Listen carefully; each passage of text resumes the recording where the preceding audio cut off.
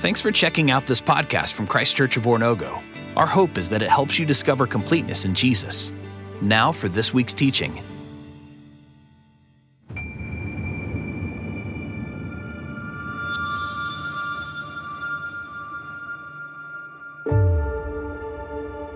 After the Sabbath, at dawn on the first day of the week, Mary Magdalene and the other Mary went to look at the tomb. There was a violent earthquake, for an angel of the Lord came down from heaven and, going to the tomb, rolled back the stone and sat on it. His appearance was like lightning, and his clothes were white as snow. The guards were so afraid of him that they shook and became like dead men. The angel said to the women, "Do not be afraid, for I know that you are looking for Jesus, who was crucified. He is not here. He has risen, just as he said. Come and see the place where he lay. Then go quickly and tell his disciples, he is risen from the dead and is going ahead of you into Galilee. There you will see him. Now I have told you." So the women hurried away from the tomb, afraid yet filled with joy, and ran to tell his disciples. Suddenly Jesus met them. "Greetings," he said. They came to him, clasped his feet, and worshipped him. Then Jesus said to them, "Do not be afraid. Go and tell my brothers to go to Galilee. There they will see me." Matthew 28, 1-10.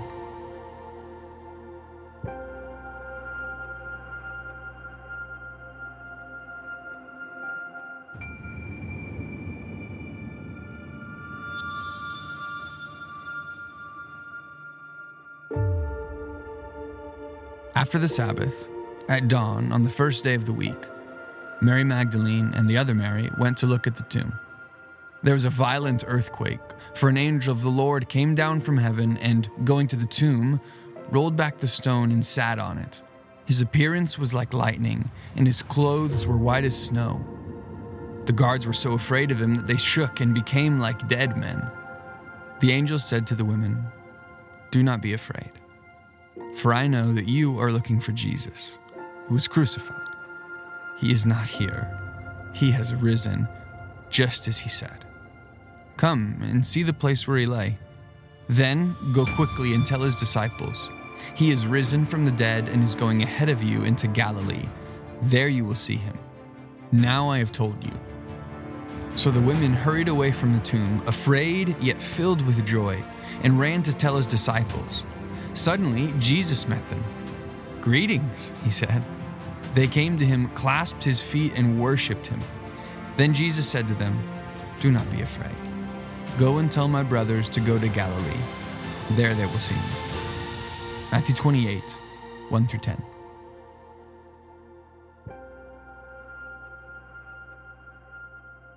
Well, good evening, Christ Church. It's good to see you guys, and it really is a good evening because we really are celebrating the anniversary of when King Jesus rose from the dead. And the weight of this event, it really can't be understated. Like, this changed the whole world. We sit in this room tonight because of a man rising from the dead 2,000 years ago. It's simply, this world would not remain the same. When Jesus rose from the dead, a group of uneducated, poor men and women started a movement that would not be stopped. They told their testimony of who Jesus was and what he did. More believed. They went to synagogues and Jewish gatherings and preached. More believed. When they started to become persecuted, they went to the streets, they went to the neighboring cities and cultures. More believed. When the Roman Emperor Nero saw the rise of Christianity, he began to kill and persecute them with animals and torture. Guess what, church? More believed. And when Constantine converted to Christianity and made the entire Roman state religion Christianity, more believed. This snowball has become an avalanche. There are Christians all over this world, and it's not slowing down anytime soon. So here's the question: how?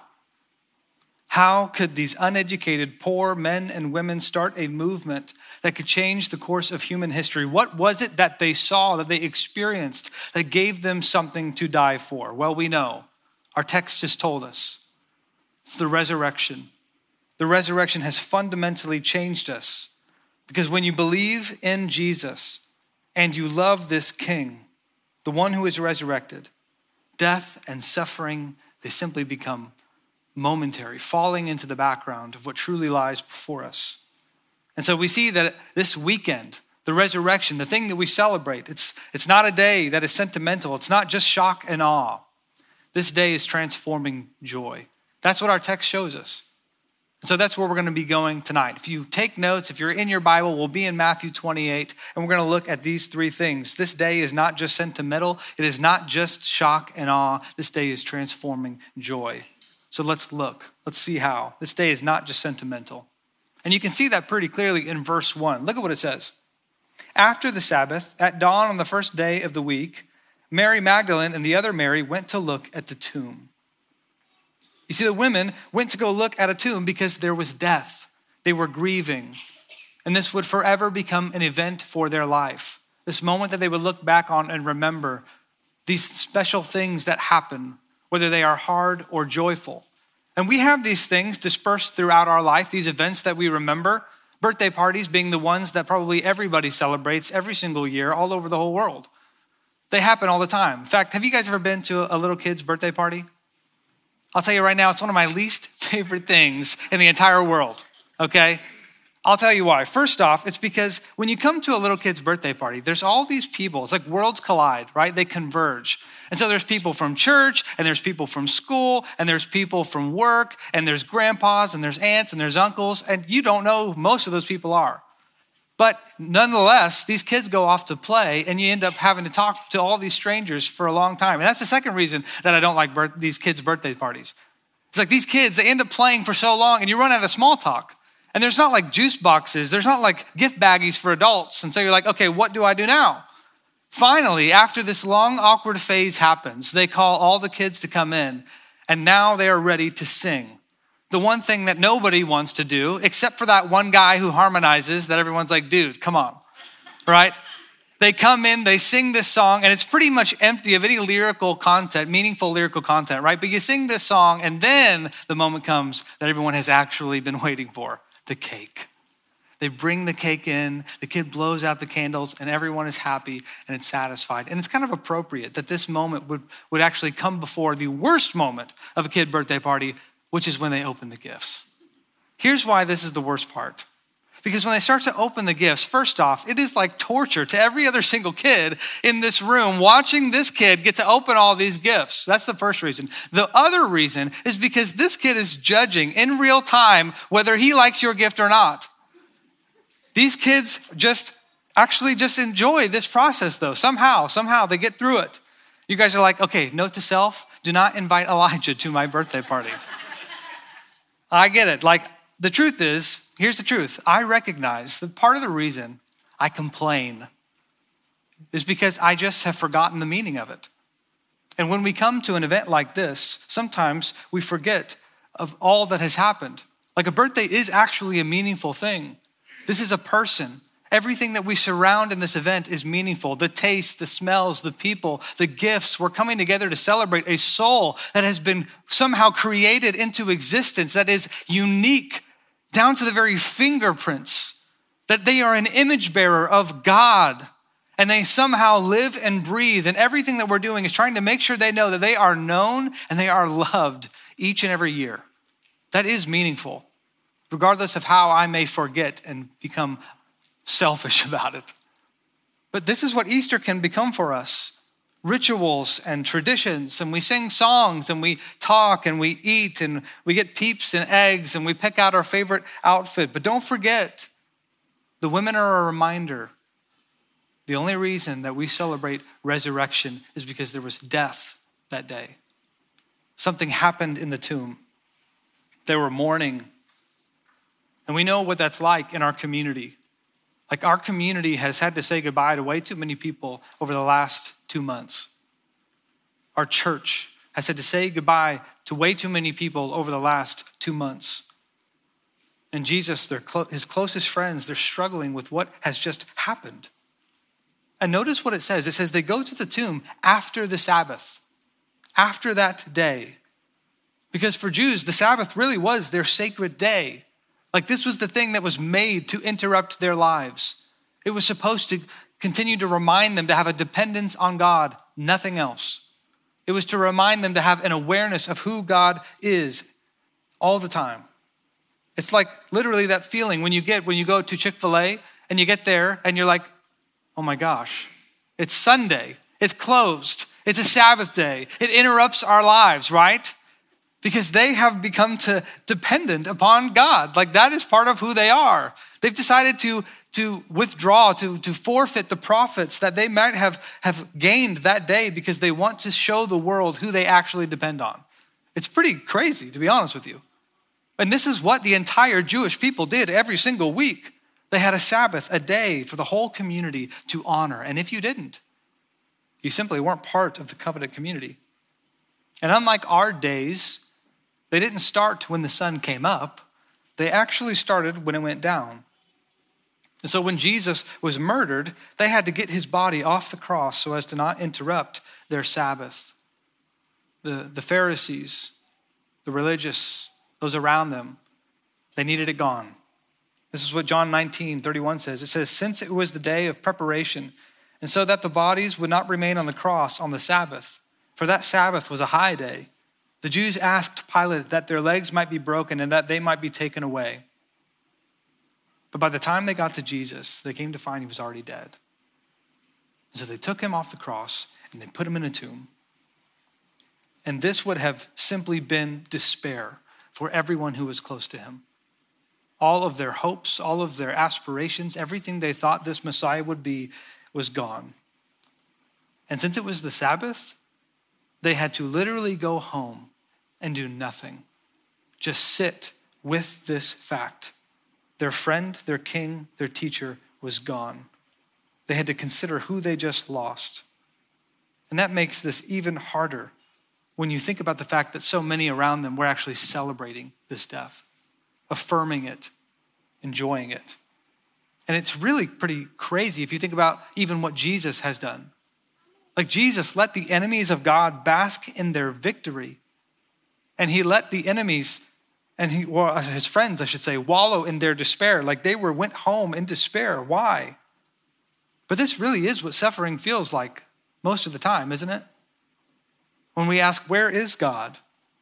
Why is he waiting? But the text actually tells us he's in the tomb. The women went to look at it. Their Savior, their Messiah, their friend, he was dead. But the prophet Isaiah tells us why. Listen to what he says in Isaiah 53. Surely he took up our pain and bore our suffering, yet we considered him punished by God, stricken by him and afflicted. But he was pierced for our transgressions. He was crushed for our iniquities. The punishment that brought us peace was on him, and by his wounds we are healed. You see, we ask, where is God? Why is he waiting? And Matthew tells us it's because he's dead. And what the world will do is they'll say, look, he's not very good. Like he's not actually that powerful, not so strong, not so wise. He's in a grave, but they don't understand. Jesus was not passively in the tomb. He was actively in it.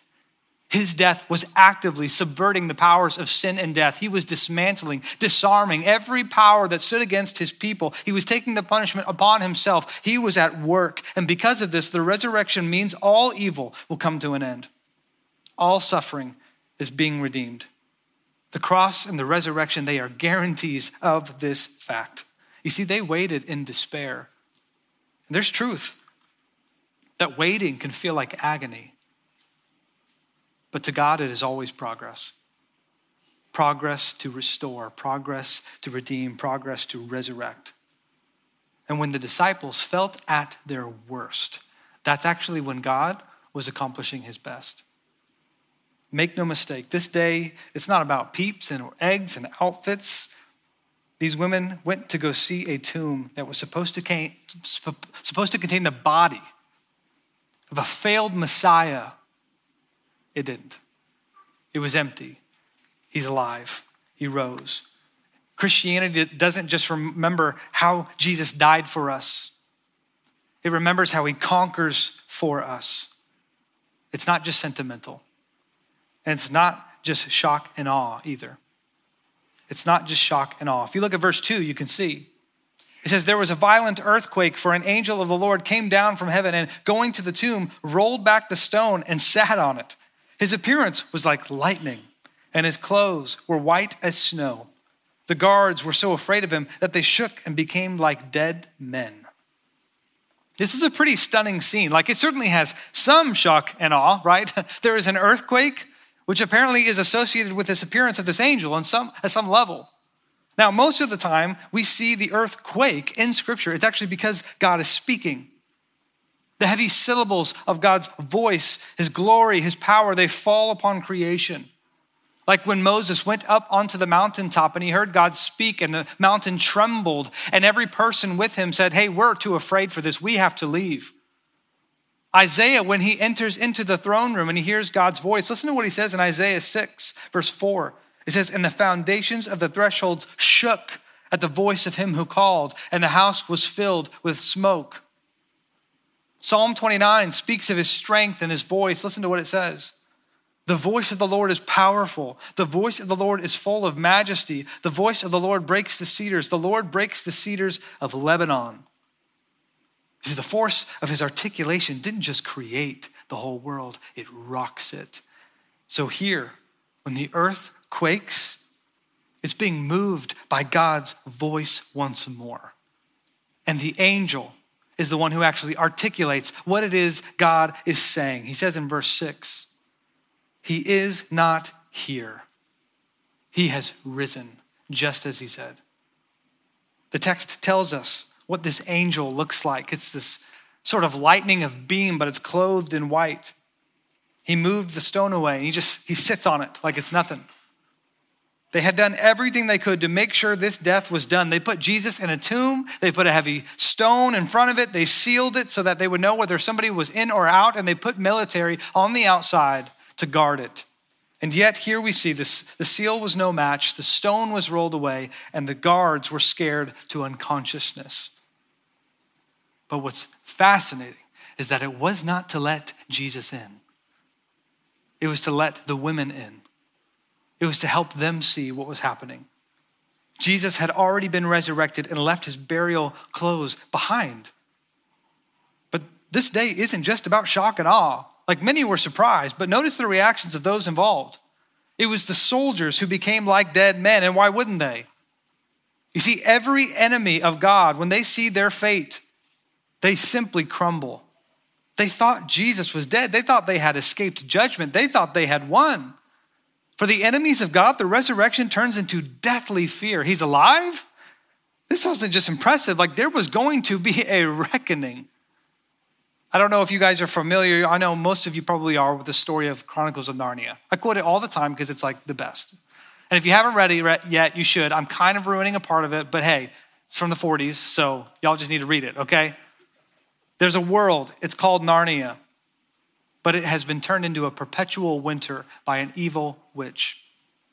And there is one, Aslan, who is a strong and powerful lion. Now, what you need to know is that the witch actually took one of the main characters and she made him his slave. His name's Edmund.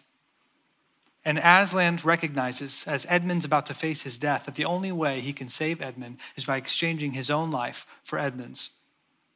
And the witch was ready and waiting. She wanted this from the very beginning. And so she gladly accepts Aslan's exchange. She takes Aslan. And those who are all on her side, and they go and they walk with him, they strap him to a stone table. And they hit and they spit and they bruise and they scar. And to humiliate this lion, they shave his entire mane.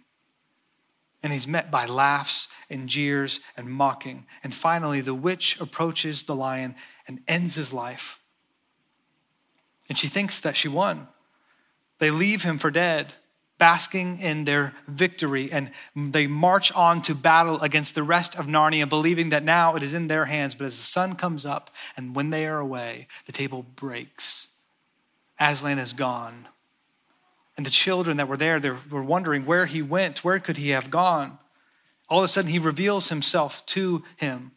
And he takes them and helps free all of those who had been enslaved by the witch. And then they rush toward the battle where the queen is at, fighting everyone else. And as soon as Aslan gets there, he stops and he roars. And it says that all Narnia shook. Everyone stops. Everyone knows it's over.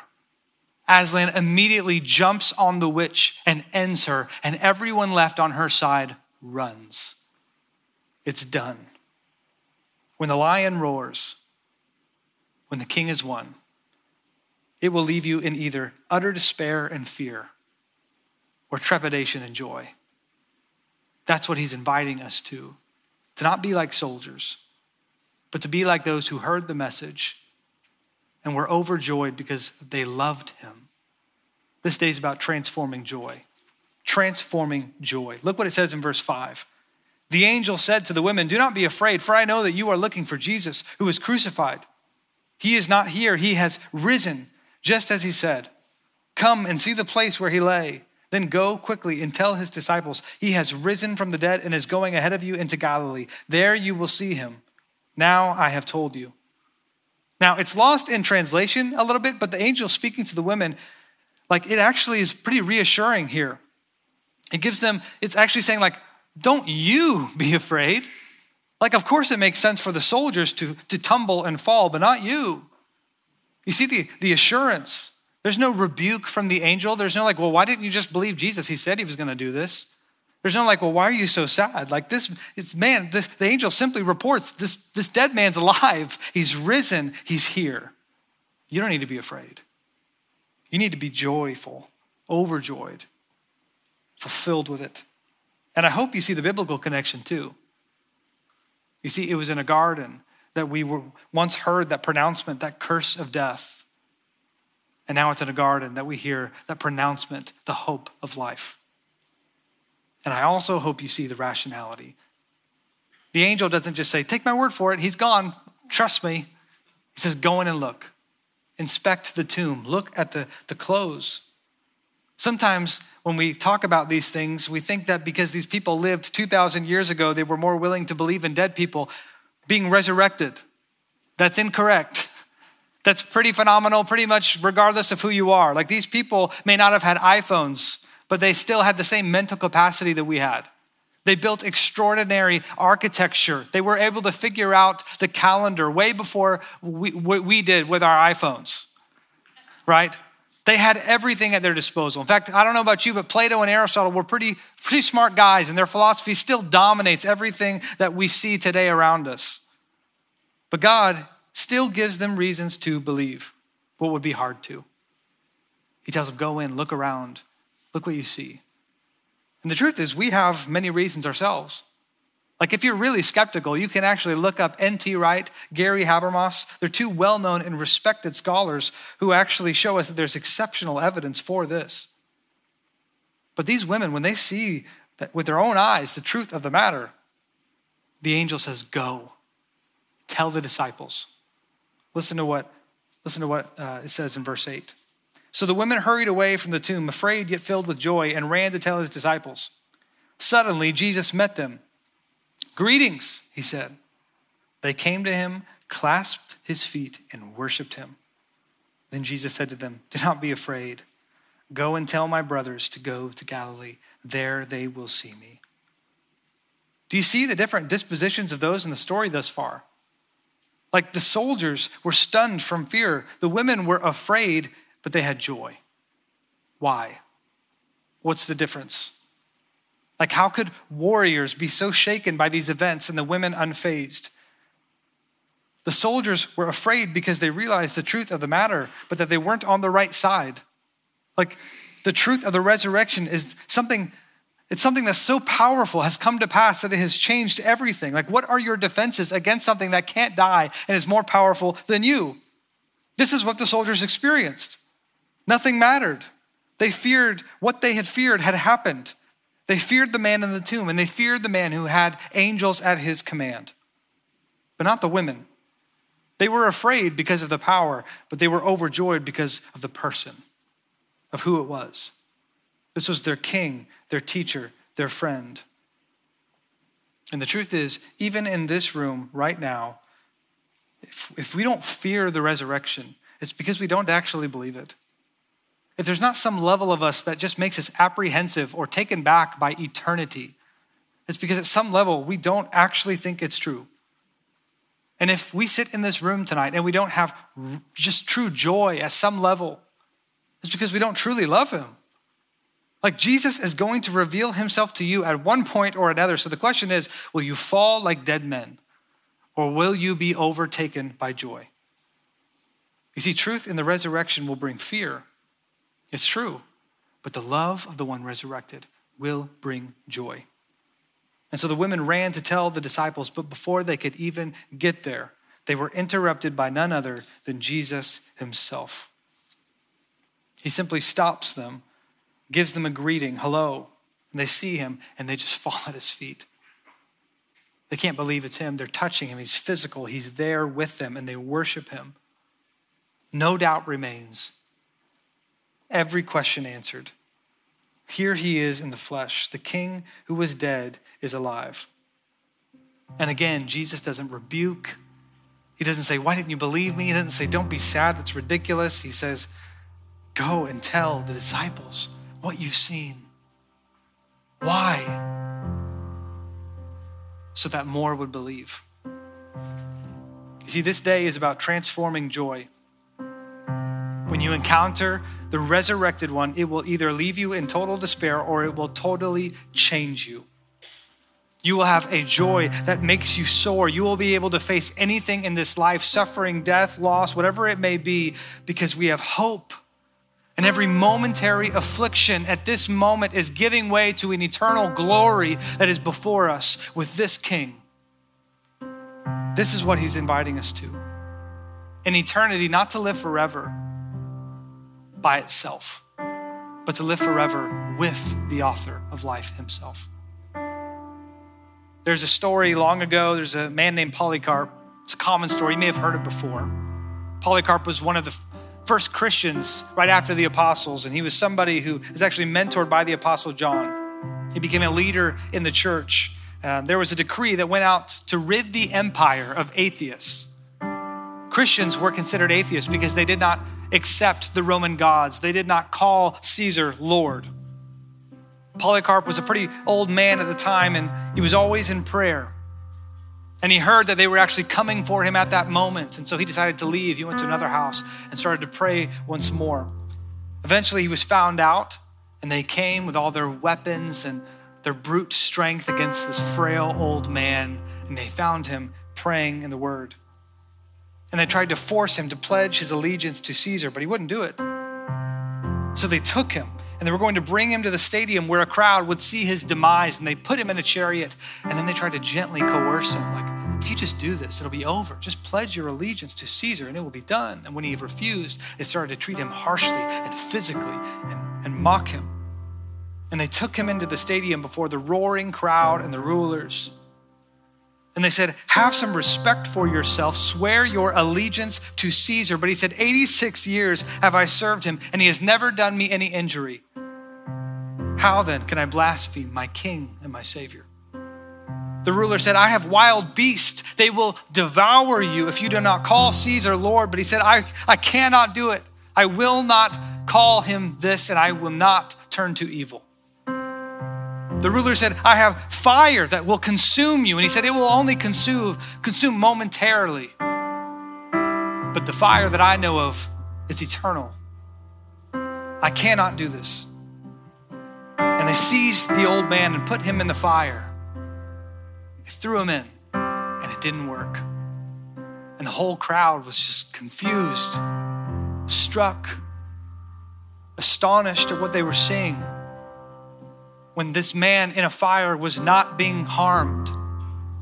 And one of those military men took a dagger and he ended Polycarp's life in that moment. And you know what happened, church? More believed. This is how this story has entered our midst. This is why we sit in this room. This is why we sit regardless of how many years have transpired. Because when people experience Jesus, they no longer have fear, but joy. Because despite the persecution, the mocking, the harm, they were going to shout this message at the top of their lungs. Jesus was dead, but he's alive. He's risen, and he's making us alive too. I could tell you story after story of those who have recognized that their life could have purpose and meaning even at the threat of death. The disciples realized it themselves. Most of them died for this message, because when you see the King, you will either have fear because you were wrong or joy because he's alive. You see, the resurrection reveals more than that we will live forever, but reveals who we will live forever with, and he's good. This day is not just sentimental. This day is not just shock and awe. This day is transforming joy, and his command to the women and the disciples is the same one that we receive. Go, tell everyone, and worship him. Would you stand and sing?